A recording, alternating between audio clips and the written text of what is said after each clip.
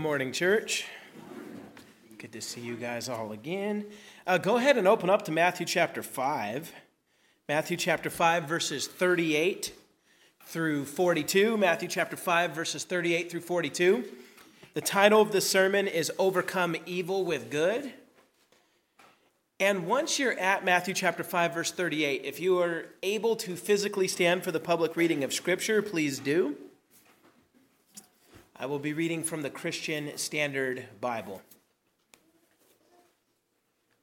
And this is what our Lord Jesus says. He says, "You have heard that it was said, an eye for an eye and tooth for a tooth. But I tell you, don't resist an evildoer. On the contrary, if someone slaps you on your right cheek, turn the other to him also. As for the one who wants to sue you and take away your shirt, let him have your coat as well. And if anyone forces you to go 1 mile, go with him 2. Give to the one who asks you, and don't turn away from the one who wants to borrow from you." This is the word of God. Let's go to our Lord in prayer. God, we just come before you this morning. We ask you to be with us and bless us as we dive into your word, that you would give us eyes to see and ears to hear and hearts to receive what is in your word. That you would remove me as much as possible, Lord, just so that I don't mess your word up. And it's your word going to your people, Lord. This text is hard, and it's hard for a lot of believers throughout the ages. And so just be with us, God.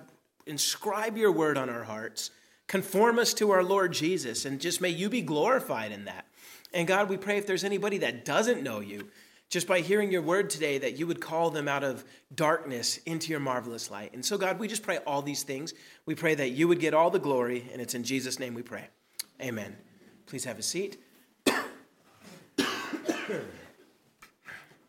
In 2016, the movie Hacksaw Ridge hit the movie theaters, telling the true story of a certain corporal named Desmond Doss.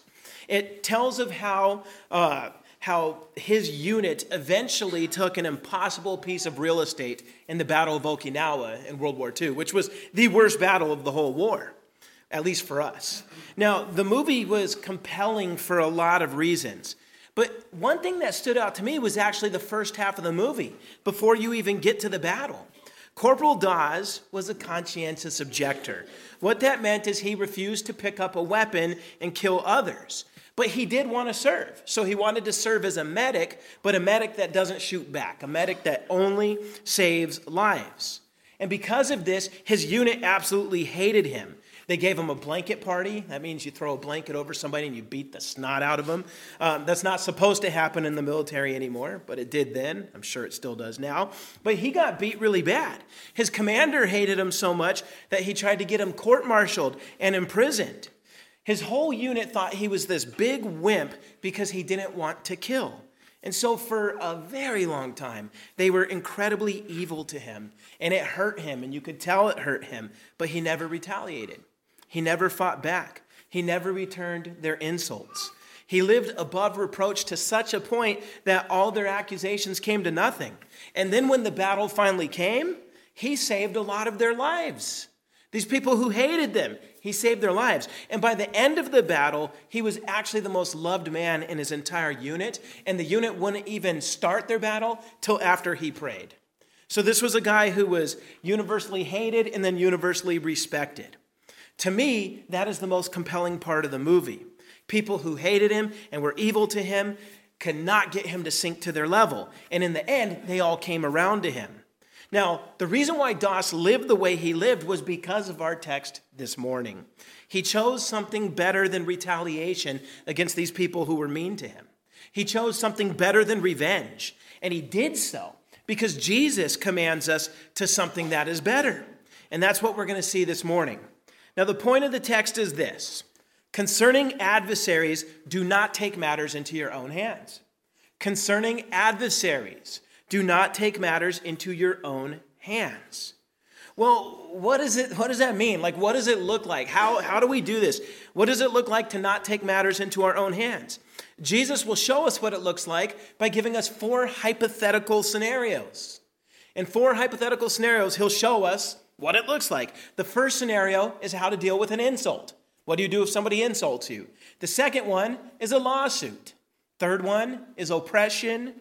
And the fourth one as what do you do with a beggar? All four of these, he's going to show us not to take matters into our own hands. He's going to show us how on a personal level we're supposed to respond to people who act as adversaries or even an annoyance. He'll show us how we're to react to that. Now, before diving into our text this morning, let's quickly remember or recall where we are at. We're getting further and further into the most famous sermon ever preached, which is Jesus' Sermon on the Mount. He started off with these 8 magnificent announcements of what the flourishing person is like. And you could summarize those all like this. If you put all 8 together, it's telling us this, that the person who flourishes in the eyes of God is the person that lives in this world right now trying to imitate Jesus. But they do so in light of the world to come. Okay, so we are imitating Jesus here and now to glorify God, but we do so in our hope of the perfect world to come. Now, the Christian life, the life that lives like this, it's going to look a certain way. And Jesus told us what it looks like, salt and light. We are to be the salt and light of the world. As salt, we are distinct from the world in its sinfulness. We live in a holy way. And we should also flavor life, and we should preserve that which is good. As light, we shine in the darkness. We show the world what right looks like. And then Jesus topped it off by telling us straight up, he commanded us. He said, let your good works shine. Why? So that the world will see and glorify our Father in heaven. That is how we live imitating Christ right now in light of the world to come. But that poses a question, okay? Good works. What good works? What good works will make us live like salt and light? Jesus gave an answer that surprises a lot of Christians. It surprises them because they've been taught wrongly for a very long time. But what Jesus says is we can live like salt and light by living according to God's law. And that's where people get confused because they're like, wait, I thought the law is bad and it's gone. Well, no, the law is still God's lamp to the feet of the believer. John Calvin rightly noted that the law has 3 purposes, and this is where people get confused. You just got to know the 3 purposes. Purpose number 1, it shows the sinner his need for salvation. None of us could keep God's law perfectly. It shows us we need a Savior. Reason number 2 for the law, or purpose number 2, is to restrain evil in the society. That the government uses the law as a guide on how to set up a society that is just and where people can flourish. And then the third use or purpose of the law is to show the Christian, the person who's already saved, how to live in a way that pleases God. Because the Bible says the law is good, it's holy, it's spiritual. That's what Paul says in Romans. So the third use of the law is it's a guide for the believer to live in a way that makes us appear as salt and light. Jesus is talking about the third use of the law. If you want to live as salt and light, then live in some sense according to the law. He told us right after that, I did not come to abolish it. Not one letter, not one stroke of a letter will pass away as long as the universe exists. He then warned. He said, the person who breaks the least of these commandments and teaches others to do the same will be least in the kingdom of God. And then Jesus shocks the audience by saying, unless your righteousness surpasses that of the scribes and Pharisees, you'll never inherit the kingdom of God. Now, the reason why that shocks is because everyone back then thought these religious leaders were near perfect people. That these guys, if anybody followed the law of God, it was them. But Jesus was not impressed with them. See, they had a righteousness that looked good on the outside, but their hearts were not with God. So if we are supposed to be God's salt and his light, living in a Christ-centered way, which means we keep the law in the way that Christ teaches us to, then we have to ask, what does that look like? We definitely have to ask if the religious experts were doing it wrong. We got to know what right looks like. Well, that's the part of the Sermon of the Mount that we have been on for a while now. Jesus answers that question by giving us 6 examples. He quotes the law 6 times, and then he tells us what it means to keep it in a way that pleases God. And what he's been teaching us is it's never about what's just on the surface. It's always about what's in the heart. So, for example, do not murder means do not have hateful anger in your heart. Do not commit adultery means don't lust after other people if you're married. And if you're single, don't lust after married people. Just don't lust. It also means don't frivolously divorce and remarry, because that's a form of adultery as well. When it comes to keeping oaths, what Jesus told us is your word should be so trustworthy, so reliable that you shouldn't need to swear an oath. Your word should be so solid that your yes and your no is more than enough.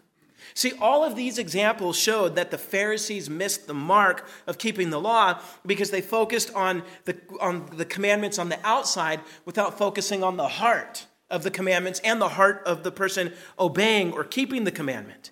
But that's what Jesus is calling us to do, to understand it at its core heart level. So, with all that, in this morning's text, we are on the fifth, number 5, out of those 6 examples of how we should rightly keep the law. And I've got to say, this one's probably one of the hardest for a lot of us. I think Jesus sets a really, really high bar here. And at the same time, though, because he sets a high bar, this is one of the most misinterpreted and misapplied passages in the Bible. Some people will over-apply this passage to the point of absurdity. But then others will completely ignore it because they say what Jesus said is unrealistic. He can't possibly mean what he said here. So let's just ignore it. And then others say, let's follow it too far. And you might say, how could you follow it too far? You'll see. You'll see. The point is neither of those options will do.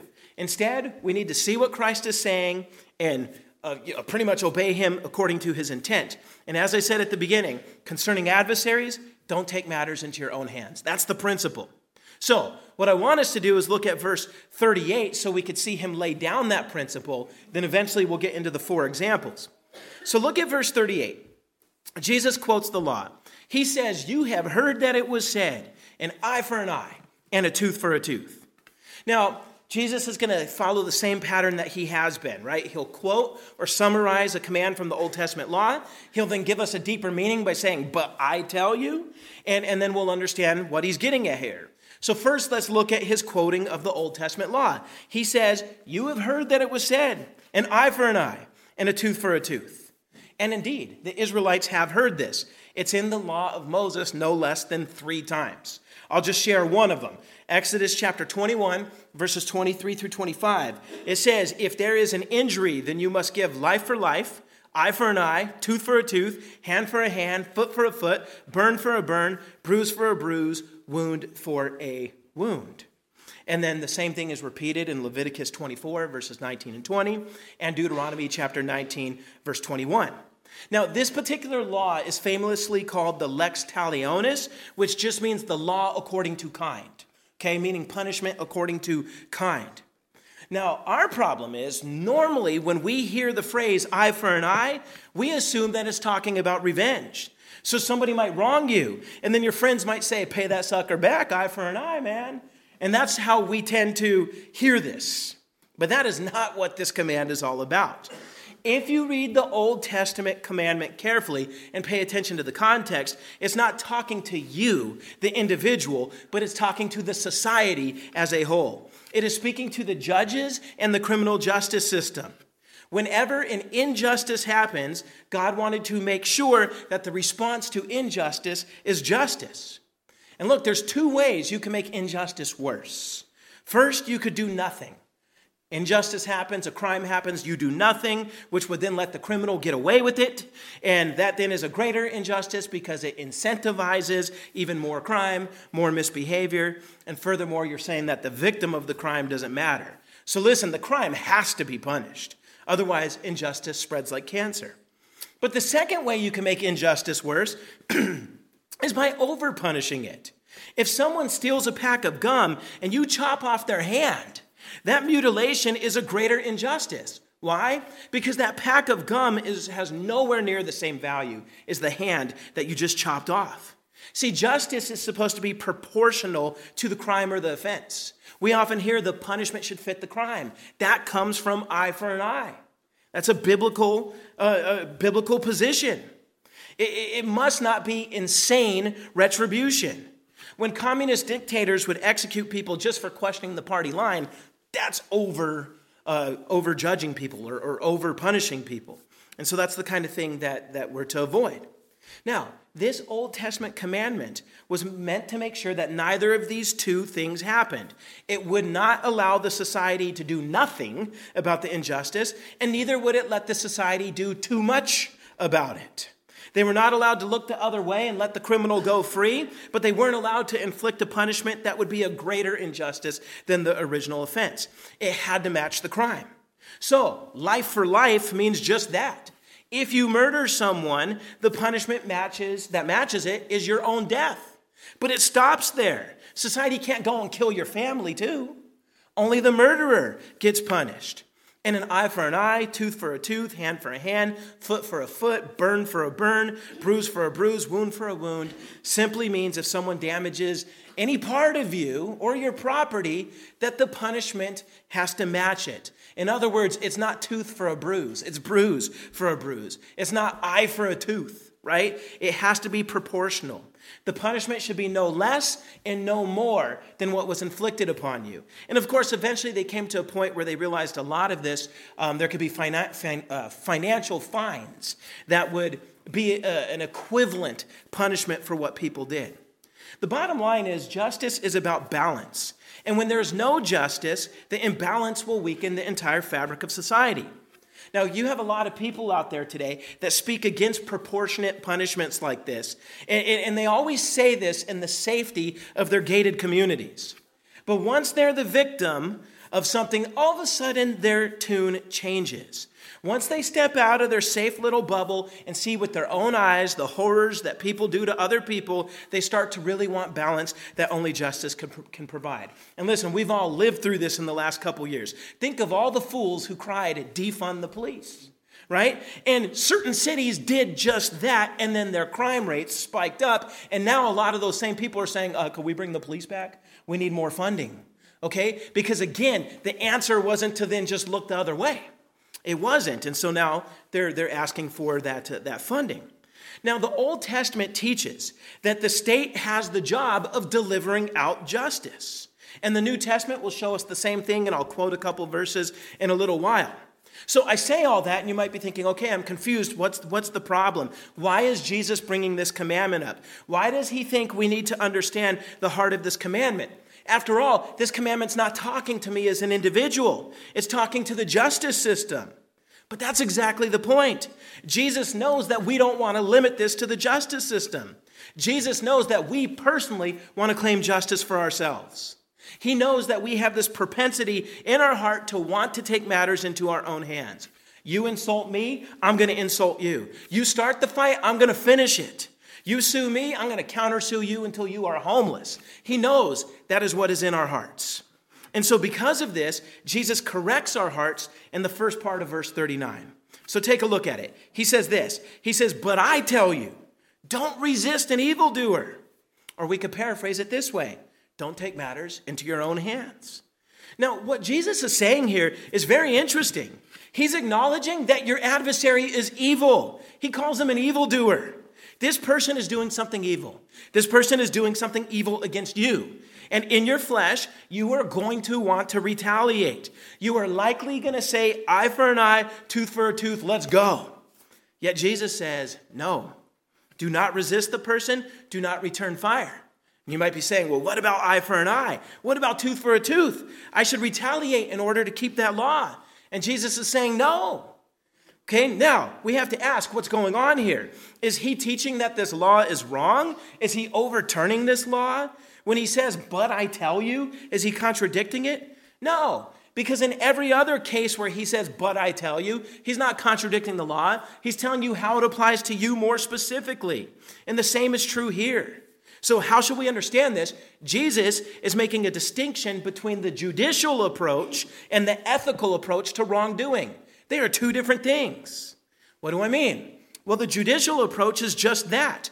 What should the justice system do to the evil person when he commits evil? The answer is clear. Eye for an eye, tooth for a tooth. That has not gone away. But the second question is, what should I do to the evil person that does evil specifically against me? Well, I'm not the justice system, am I? And neither are you. I'm just an individual. I do not have the authority of the justice system. I cannot bring society back into balance by retaliation. As much as Batman makes it look like it'll work, it doesn't.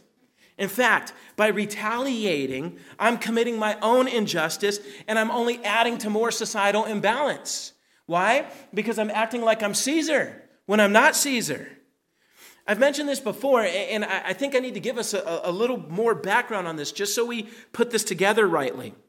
There are at least 3 spheres of authority that God grants to humans. Now, it is delegated authority. It does not belong to us in and of ourselves, but 3 spheres where God grants authority to humans. First is the authority of parents. This is the most fundamental sense of authority. This is the fundamental building block of society. Parents rule their children while they are children. Some of you parents with grown children, you have to understand, while they are children, okay? But the point is, while they're children, we rule our children, we set the law, we enforce the law, and God does give us an instrument of justice. The Bible calls it the rod. That's how we enforce the law. But our rule, our law, and our ability to use the rod only exists in our own home. That is where the authority stops. I have no authority to set the rules for kids outside my family, and it ain't the 1950s. I can't give them whoopings either. You mess up my lawn, boy. No, I mean, you just, it stops at the family level. Now, the second level of authority is the sphere of the state or the government. They set the laws for the society as a whole, and they enforce the law. Their instrument of justice is not the rod, but the sword. Okay? Consider these 2 New Testament passages that show us that the governments still are supposed to do eye for an eye, tooth for a tooth. They're still supposed to administer justice. Paul says this in Romans 13:4. He says of the government, he says, it is God's servant, his deacon in the Greek, for your good. But if you do wrong, be afraid, because it does not carry the sword for no reason. For it is God's servant, an avenger that brings wrath on the one who does wrong. And then, of course, Peter, the apostle, says something similar in 1 Peter chapter 2, verses 13 and 14. He says, submit to every human authority because of the Lord, whether to the emperor as the supreme authority or governors as those sent out by him to punish those who do evil and to praise those who do what is good. Right? So they're given the authority to punish those in society who do what's evil. Now, the state, though, only has authority over its particular sphere. It enacts laws that relate to justice. The state does not have authority over the first sphere. They don't get to tell you how to parent. Okay, they don't get to tell you what's right in your home unless you're breaking laws. Okay, if you're starving your kids, physically abusing them, sexually abusing them, then guess what? You've entered into their sphere because you're committing crimes, and they can come in and exert their authority in your house. But apart from that, they can't. Okay, that's the only time the state could intervene. Because that's still within their proper authority. So you got the family, you got the state. The third sphere of authority is the church. This is the sphere of doctrine and practice, okay? And so the church follows the Bible. The Bible lays down the law for us, and then it gives us an instrument of justice called excommunication. So notice, parents have the rod, Caesar has the sword, the church has excommunication. As long as we keep these neatly divided and we don't confuse them, you have balance. Okay, you have balance, you have harmony. But when the state tries to act like the parent and tell you how to raise your kids or threatens to take them away when they're stepping in on your religious rights, there's a problem. When the church oversteps its authority and tries to punish crimes, as it has done throughout history, there's going to be problems. And the problem always comes because somebody is exceeding their sphere of authority granted by God. Now, what does that have to do with this? Going back to retaliation, eye for an eye is a prerogative of the state, not the individual. Okay? So if you take matters into your own hands, you have exceeded your own sphere of authority. And you've claimed for yourself something not granted to you. You are acting like Caesar when you are not. So, getting back to my point, you cannot claim the judicial approach for yourself because you are just an individual person. So if you can't claim the judicial approach to respond to evil doing, then what approach can you claim? You could claim the ethical approach. Your personal response to wrongdoing is not a matter of law, but it's a matter of ethics. It's not a matter of society as a whole, but it's a matter of you as an individual. And so Jesus' point is you cannot treat your adversaries with the judicial approach. Yes, eye for an eye is true, but it's not true for you. Okay, I mean, it is, if you break the law, the government's coming after you. But meaning eye for an eye, it's not for you to do, is my point. What's for you to do, Jesus says, is to not resist the evildoer. And listen, what Jesus is saying here is exactly what the Old Testament says.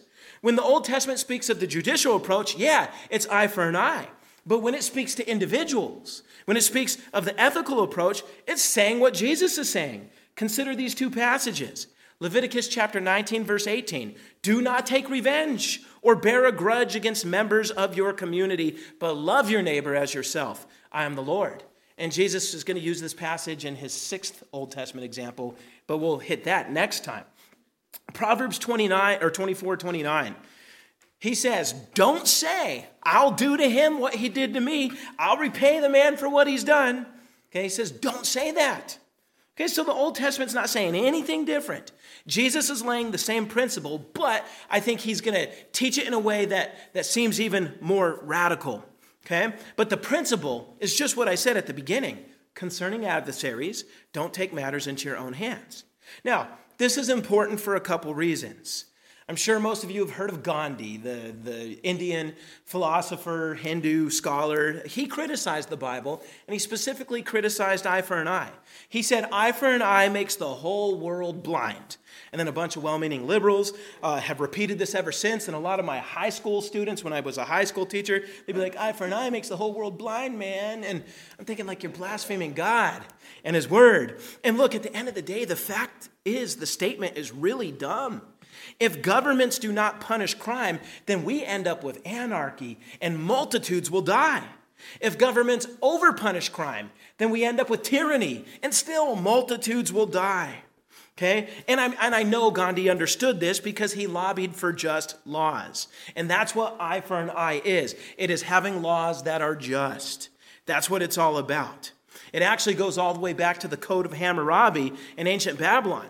Societies have understood this principle of justice for a very, very long time. I think at the end of the day, we know what Gandhi was getting at. He was saying that if individuals treat each other according to eye for an eye, then you're going to have ongoing blood feuds. And that's true. Think of our own American context. What's the most famous feud ever? The Hatfields and the McCoys. I mean, it was a bloody feud, and even Looney Tunes, having no shame, would make fun of it later. But the fact is, you had two families. It started out over a disagreement over a pig, and then eventually it turned into an all-out war where they killed like dozens of each other. It was bad. And that's what happens when individuals wrongly act as judge, jury, and executioner and don't let the government do what it's supposed to do. So so Gandhi's wrong in what he says, but if what he means is individuals shouldn't do this, well, then Jesus is saying the same thing. Now, before moving on in the text, there's also one more thing I should mention. Some Christians throughout history have actually understood that eye for an eye is talking about the government, but they think Jesus overturned it. They think he overturned it even in the judicial approach. Most of you have heard of Leo Tolstoy, famous Russian novelist. In his most famous work, War and Peace, he actually argued that because of what Jesus taught, that the military, the court systems, and the police should outright be abolished. Shouldn't have them at all. And then it would force the world into a utopia. No stinking way. Tolstoy, I'm sure we'll see you in heaven, but man, he was just wrong. Now, he believed he was getting that from what Jesus was saying here, but it goes without saying he gravely misunderstood this. This that Jesus is teaching us, this is about personal ethics, not society enforcing the law. So I think with all that, we got the point. Jesus laid down the principle, don't retaliate. But of course, that causes people to ask questions, and rightly so. And one thing I do want to say is the Pharisees also taught against retaliation. You got some popular level commentaries that'll say Jesus had to say this because the Pharisees were all about retaliation. They're just making that up. If you read the early Mishnah, they were against this as well. And even the pagan philosophers like Seneca were against retaliation. Okay? Here's the issue. Even though Pharisees and philosophers and anybody else would teach this principle, they often didn't live according to it. And you're probably thinking, those hypocrites, see, they teach it, but they don't live according to it. Look, we got the same problem. We know what this says, but how many of us retaliate? Okay, and so that's why Jesus is teaching this. And one thing in the Greek is he's hammering the word you a lot in this text. You, second person singular, not y'all, but you and you and you. He's talking to us directly because he knows this is a problem with you. And this is a problem with me. We have the same problem. So we want to know then, what does it look like to follow what Jesus is teaching here? And this is where he helps us with 4 hypothetical scenarios. So let's look at the rest of verse 39 to see the first scenario. This scenario is how you deal with an insult. Here's what Jesus says in the rest of verse 39. He says, on the contrary, if someone slaps you on your right cheek, turn the other to him also. Now, these first words, on the contrary, relate to what he just said. He said, don't resist the evildoer. Okay, well, what do I do instead? On the contrary, do this. Do what? If anyone slaps you on your right cheek, turn the other to him also. Now, you might be wondering why I'm saying that the scenario is one of insult, because on the surface, it sounds like an assault. You know, you're getting struck. And some people have taken it that way as an assault. Some people absurdly think this means you cannot defend yourself. And others, in the Anabaptist tradition of Christianity, meaning the Amish, the Mennonites, the German Baptists, they actually believe this requires pacifism in totality. They believe that this passage rules out serving in the military because you can't fire back at the enemy. And I remember there was a guy that I knew that was getting into the German Baptists. Eventually he got out of it, but he told me very specifically that if a criminal breaks into your house, they believed even if the criminal is sexually assaulting and murdering your family, you cannot intervene and defend yourself. You have to just sit there and do nothing and let them have their way and ultimately kill you. That is not what this is teaching. Okay, so let me quickly respond to that I would say absurd interpretation of this passage. First, let me talk about the military. Let's think back to what I said about the 3 spheres. Is the military a matter of the individual, or does it belong to the society? It belongs to the society. The military is Caesar's sword, and God said that Caesar has the sword for a reason. It's actually God's servant to punish wrongdoing with the eye for an eye principle. So in the capacity as a soldier, it is right to return fire as long as the war is just.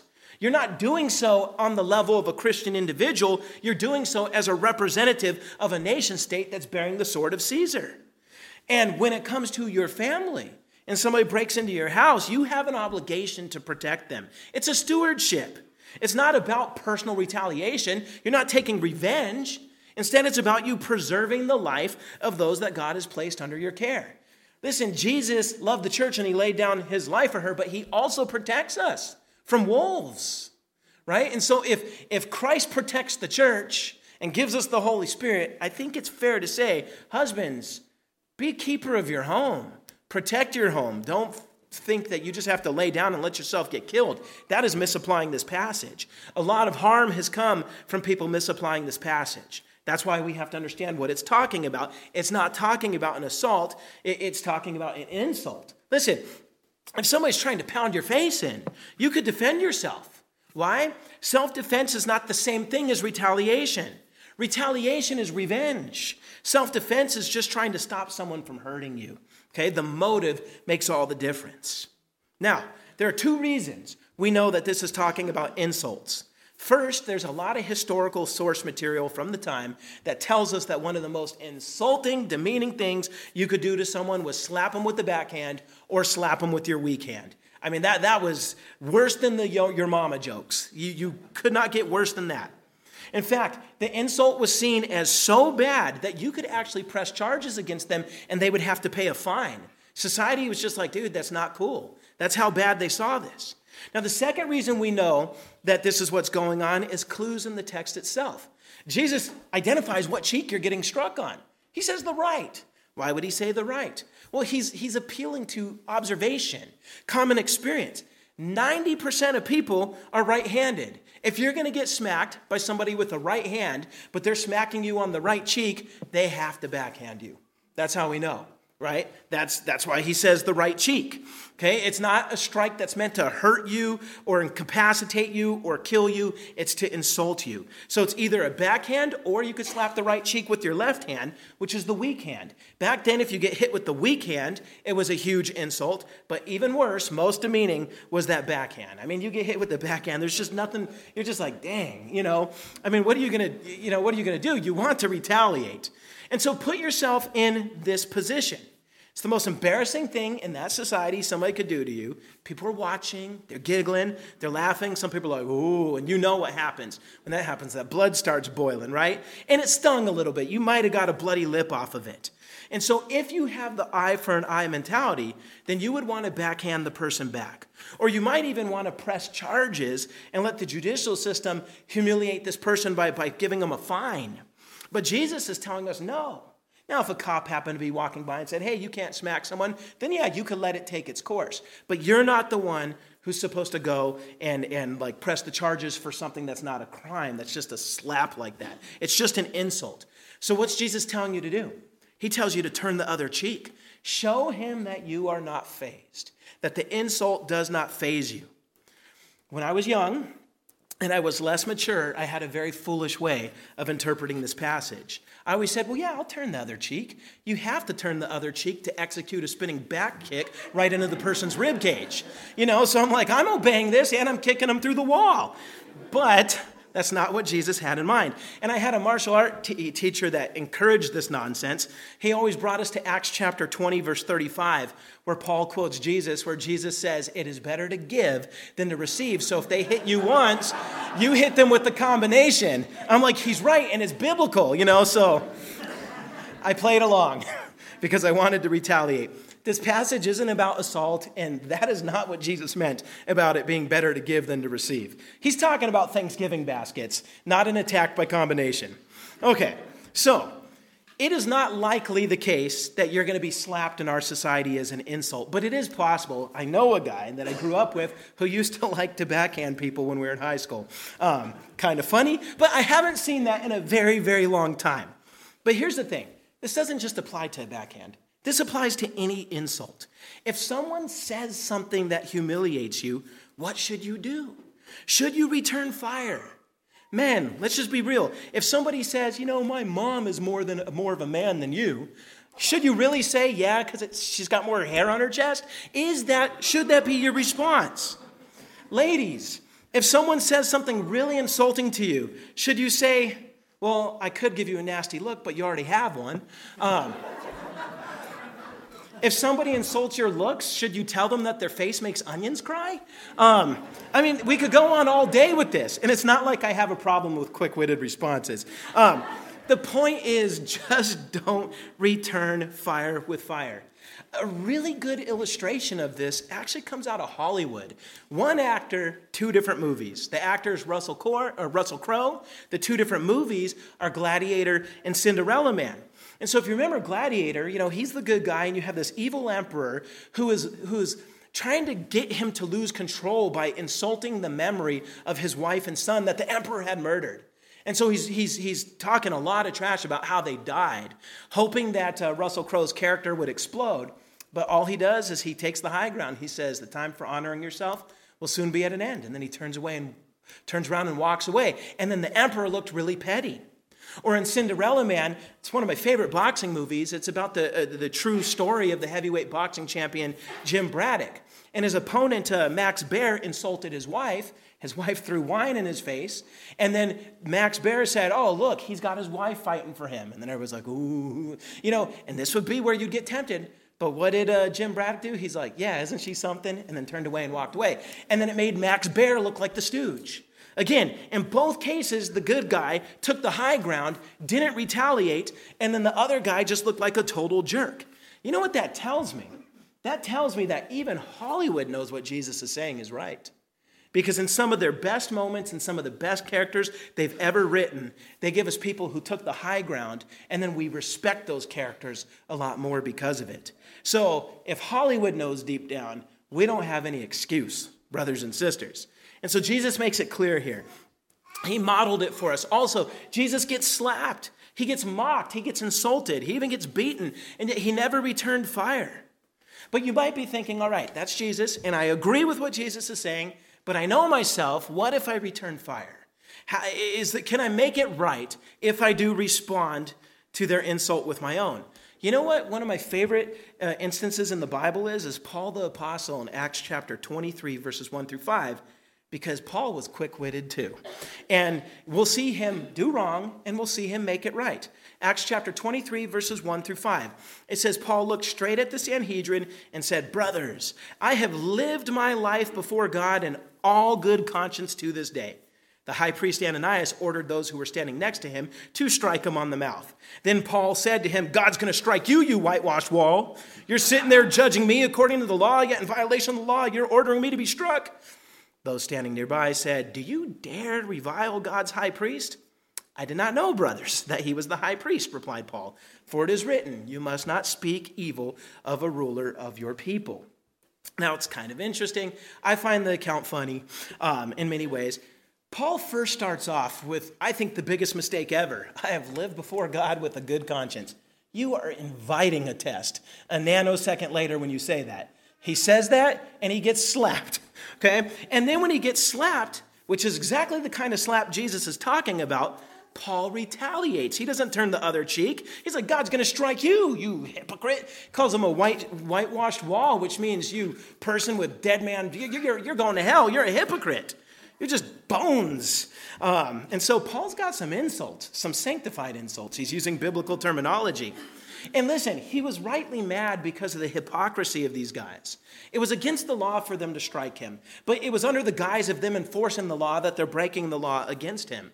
But here's the thing, their hypocrisy doesn't change the fact that he was wrong to retaliate. So they call him out on it. That's the high priest. And here's the lesson for us. Paul doesn't double down. He could have got really mad and say, "Well, high priest, and that's even worse on this guy. He should know better." But no, he doesn't double down. He realized he was wrong. He quoted the scripture against himself. So if you are quick-witted and you are given to quick comebacks, first, try to stop. But second, if you do it, just own up to it and apologize. Now, you might be saying, "But Pastor, the other guy started it." Of course he did. Jesus already said it's an evildoer. The person's evil. That's already baked into this. The high priest that had Paul slapped was corrupt. Nevertheless, own up to it and apologize. Next time, take the high ground and walk away. Or do even better. You respond with a blessing. You might say, "Are you out of your mind?" No, because 1 Corinthians 4:12, Paul says that when we are reviled, we bless. That's actually the righteous opposite. So we could bless them in return. We are being called to a much higher ethic than the world. So don't take matters into your own hands. Well, insults are one thing. What if somebody's trying to cause financial injury to you? Well, that's covered by the next scenario. Jesus talks here about a lawsuit. Look at verse 40. Jesus says, "As for the one who wants to sue you and take away your shirt, let him have your coat as well." Now, this is a pretty serious example. Most people in Jesus' time had only two garments. They had a tunic, which was the full-length piece of clothing that covers your nakedness. It's what's closest to your skin. But then far more valuable to you, you had an outer garment, which was your coat or your cloak. It was a thick item that kept you warm. And it also doubled as your sleeping blanket at night. Like you didn't have a jacket and all these outfits and then your own bedspread like we have today. That coat was your sleeping blanket. You could do without your tunic, because you still got your coat, but it would be very difficult to do without your cloak or your coat. In fact, because of this, it was illegal for someone to sue you for your cloak. The Old Testament made it clear that you could not keep a coat as collateral, but you could be sued for your tunic. Now, we have to ask the question, why are you being sued in this verse? Well, that already starts off assuming you did something wrong. You likely failed to pay someone back that you borrowed money from. Or maybe you negligently damaged their property and you have not paid them back for the damages yet. So now they're using the judicial approach against you. Okay, nobody just sues for no reason. You owe them something. That's why they're taking you to court. Now, in our society, people would tell you to lawyer up and countersue the person. If they use the judicial approach against you, you should use it against them. But Jesus is telling us the opposite. Still use the ethical approach. You're the one who failed to pay up. That's why the person wants to take you to court. So rather than fight it, acknowledge you're wrong. See, and listen, when you have nothing, the most they could do is sue you for your tunic. They can't take your cloak. That's illegal. And if you had anything else to your name, they would have sued you for that, not your undergarment. If they're suing you for your undergarment, they're just making a statement that, listen, this guy owes me, and I want everybody to know that this person didn't pay up. The fact that you're being sued for a tunic here means you're broke in this scenario. So what are you supposed to do? Jesus says, don't only give the tunic, but give more than what the judicial system could ever require. Give the cloak. Why? Well, there will be two results from this. First, it makes it clear that you're not trying to get out of anything, that you're trying to make things right. You will do whatever it takes to make things right, because that is what Christians do. That's what people of integrity do. We're willing to go above and beyond so that the whole world says, all right, this man was not trying to deny or escape justice. So we show what the Christian ethic is like. Second result is if you give the cloak, now you're naked. And we have to understand this. The person that sued you now looks like he has driven you to a place of poverty that not even the law would allow. No one will be taking that guy's side at the end of this. Just like with the insult, Russell Crowe's character looked good and the bad guys looked like fools, petty fools. If you walk into court with someone trying to inflict harm on you, and then you walk out naked, and everyone sees him walking out with your coat, they are going to have pity on you. And they are going to see your opponent as a greedy, greedy fool. And I think it's fair to assume in this scenario, just to throw this out there, that you've already tried to make it right with this person before the court date. How do I know that? Earlier in the chapter, when Jesus was talking about anger in the heart, he said, be reconciled on the way to the courthouse. So you've probably been talking to this guy, trying to work it out. And he's like, no. He's insisting on doing you harm through the legal system. So by you giving him more than the court can make you give to him, you are showing your desire to everybody that you're not being vengeful. You're just trying to make it right. This person's being vengeful. And listen, there's one more thing you need to understand. Okay, Jesus is using hyperbole. This is exaggeration. He's using exaggeration to make a point. Obviously, willfully walking around naked would be sinful. He is not telling us to solve one sin, not paying somebody back, by another sin, walk around naked. No. Instead, he's doing what he did with lust. He's telling you to get radical. He wasn't really telling you to pluck out your eye or chop off your hand. He's just saying, do what you have to solve the problem. And it's the same thing here. If you defaulted on a payment, pay it back and then some. That's what he's getting at here. If the person is greedily trying to punish you with the lawsuit, go above and beyond. God will see. God will take care of the injustice in the future. You just imitate your Lord Jesus. That's what we're being called to do. Now, it is very hard to think of an example today that we could map this onto very well because people can't sue you for your clothes today. But I do think it's fair to say this. Pay what you owe. Don't try to get out of it. And just because it's an adversary that you owe, don't use that as an excuse. Well, they're a bad person anyway. If I pay them, they're just going to use it free. No. Pay what you owe. It's that simple. Pay what you owe. Don't try to get out of it.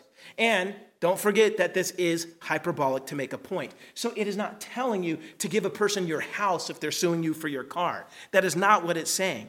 He's simply telling you that you are not to resist giving your adversary what you owe, and don't worry if they get a little bit more, okay? Don't worry about that. The flourishing person, according to the Beatitudes, is poor in spirit and mourns and is humble and is a peacemaker. Listen, God will see to your obedience and he will take care of your needs. That's what this is all about. The only reason we want to retaliate is we don't trust that God will take care of our needs and bring this all to justice later. Bottom line, don't take matters into your own hands. So, Jesus has shown us how to deal with insults and lawsuits. The next one is government oppression. What he says here would have had the zealots or the patriots in an uproar, yet his words remain what they are.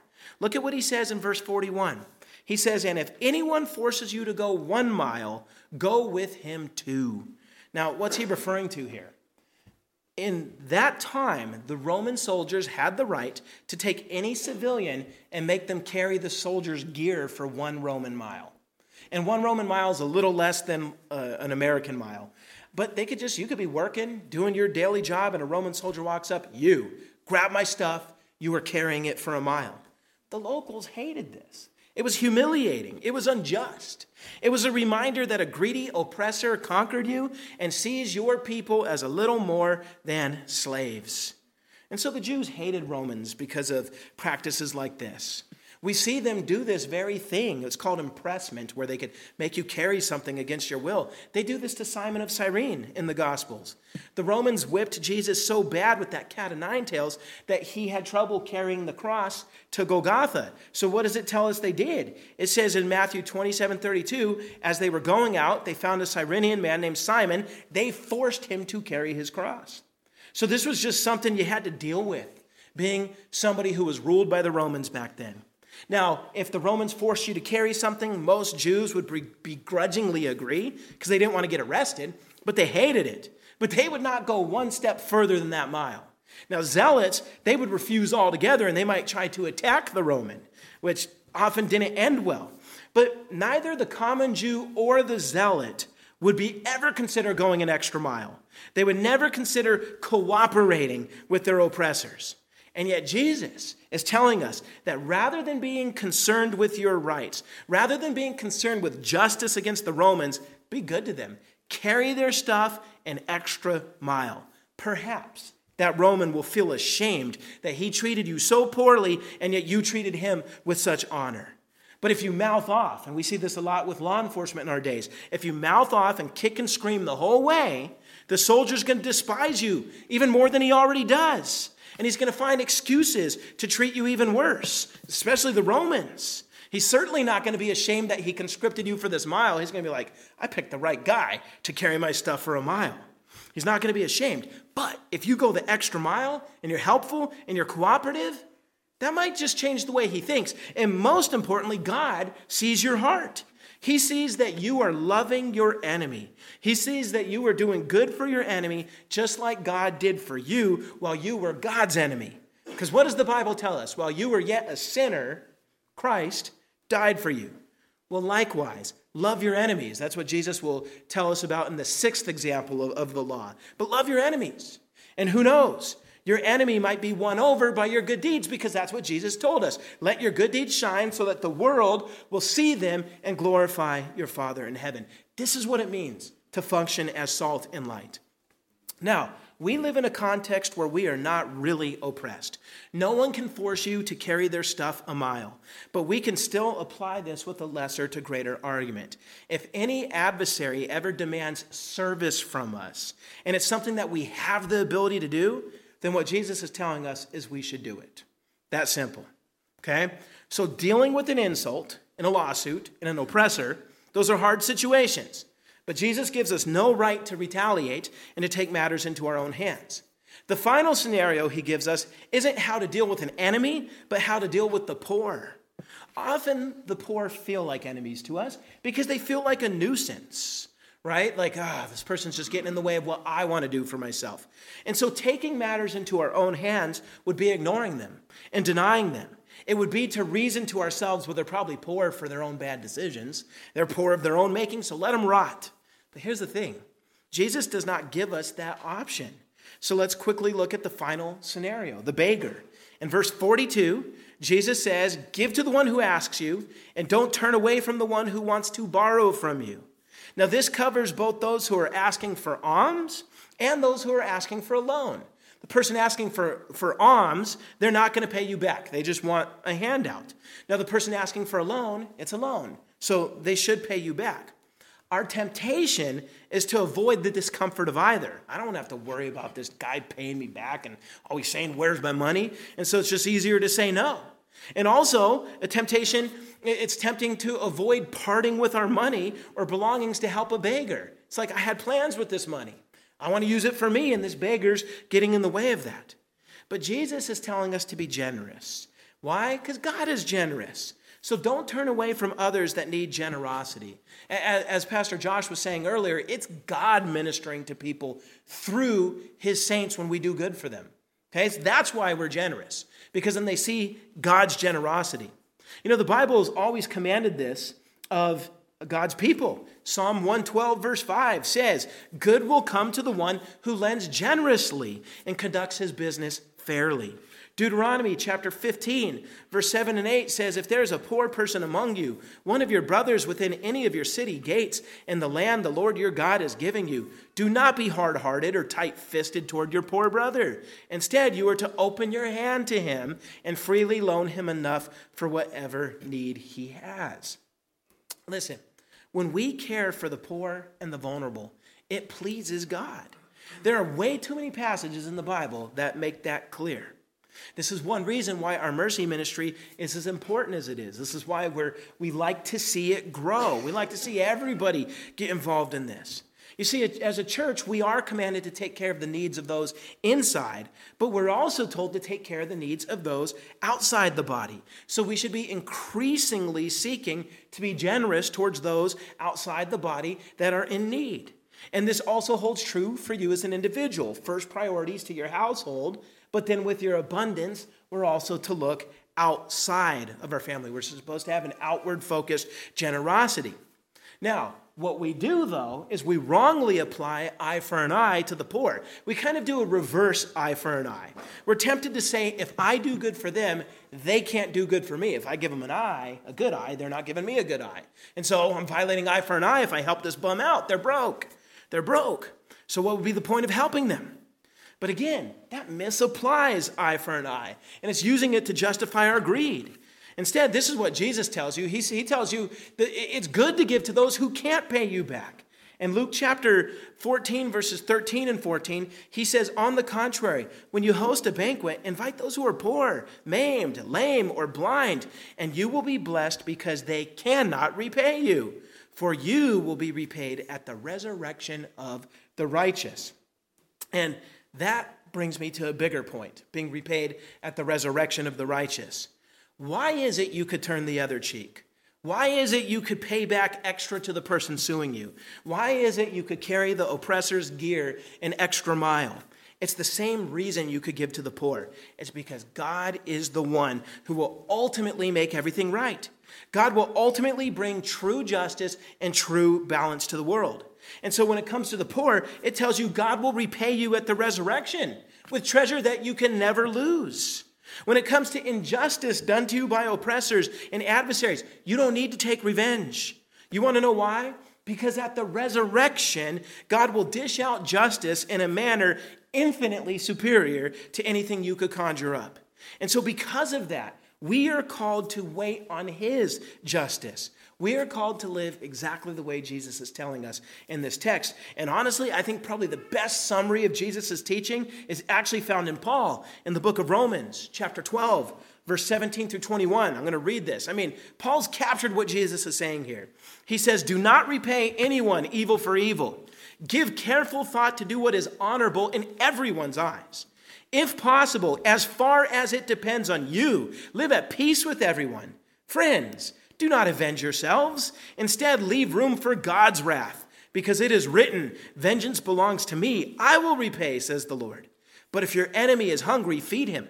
If he is thirsty, give him something to drink.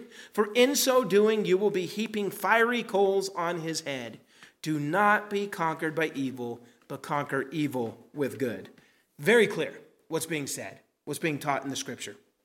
Our job is to live in this world as those who are poor in spirit and persecuted. That's the bracketed ends of the Beatitudes. Why are we supposed to live as those poor in spirit and persecuted? Because the kingdom of heaven is ours. That's what Jesus promises there. We're called to live as those who mourn, and we're called to live as peacemakers. Why? It says because we'll be called the sons of God, and we will be comforted when he wipes away every tear. We're called to be those who are humble, which means quiet strength. And we're called to be those who are pure in heart. Why? Because we will inherit the earth and we will see God. That's what Jesus says. We're called to be those who hunger and thirst for righteousness rather than revenge. And we're to be merciful. Why? Because we will be shown mercy by God and we will be filled with righteousness. Now, if you notice how the Beatitudes worked, everything we're supposed to live right now is tied to a promise in the age to come. We live this way in this present evil age because of what's coming in the future. So we don't have to worry about avenging ourselves in the here and now. Just leave that to God. He's going to make it right. His justice is coming. And so because of that, we could focus on loving God with all of our heart and loving our enemies as ourselves, or our neighbors as ourselves, which includes our enemies. Okay? And we could do this because by faith, we're leaving everything in the hands of God. So brothers and sisters, may this be what's in our hearts. May we live this way. May we not take matters into our own hands because God's going to make it right. Now, for anybody here that is not a Christian, you might be thinking to yourself that this is quite an ethical standard that Jesus leaves for us. And you also might be thinking, why do so few Christians obey it? Perhaps you've been turned off by Christians that are snarky, insulting, and condescending. Maybe you insulted them, and then they insulted you back, and you thought to yourself, well, they're not holier than thou because they're doing to me what I do to them. They're just hypocrites. But here's what I would say to you. They will answer to Christ for failing to obey.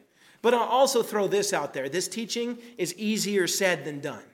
But all Christians must be striving to grow into this. Those who refuse to try to grow into this, they will answer to Christ for this. Rest assured. But you, unbeliever, you have a bigger issue. What about your sins? What about your insults? What about all the commands of the Almighty God that you've been breaking since childhood, the billions of them? You want justice against the Christian for his hypocrisy, but what about justice against yourself? One way or another, justice is coming, and God's justice is infinite. It's permanent, and all sin must be permanently judged. But this is where our Lord Jesus comes into the equation. He is God. He is the second person of the Trinity, and he entered his own creation 2,000 years ago. He lived a perfect life, never sinning, not even once. He practiced what he preached. He did not return insults. He turned the other cheek. He carried a lot more than Roman gear for a mile. He carried a cross with all our sins, and he carried it to the point of his death, and he paid for every last one of our sins. And then he rose from the dead on the third day and ascended to the right hand of the Father. Listen, Jesus is worthy. Yeah, we all mess up, but Jesus does not mess up. He's worthy. He's beautiful. He offers you salvation. Jesus says that if you repent, and what that means is if you turn away from your sins and you believe in him with all your heart, which means you surrender your life to him as Lord, he says you'll be saved. And even you're still going to struggle with sin, but you turn away from it and he'll take care of the rest over time. But turn away from your sin, surrender to him as Lord, and you will be saved. You'll be forgiven of all of your sins, past, present, and future. You will be granted eternal life. And then you too will be given a chance to imitate our amazing Lord and live the way that our text is calling us to live. So don't walk out of here still in your sin. Turn from your sin, believe in Jesus, and be saved. We're going to pray, and then we're going to prepare for the Lord's Supper. And while I'm praying, you could pray to God yourself and tell God that you're turning away from your sin and that you believe on him and you're surrendering to him, and you'll be saved. You'll be saved.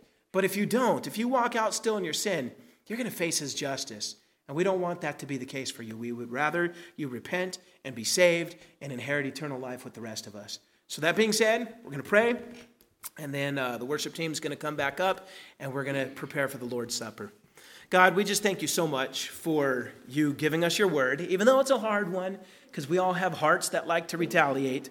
But Lord, help us do what you said. Help us to have this right heart and how to deal with other people. And really, it's you're getting ahead of what you're about to teach about us loving our enemies. You're starting to show us what that looks like here. So help us, Lord. May you be glorified in all of this.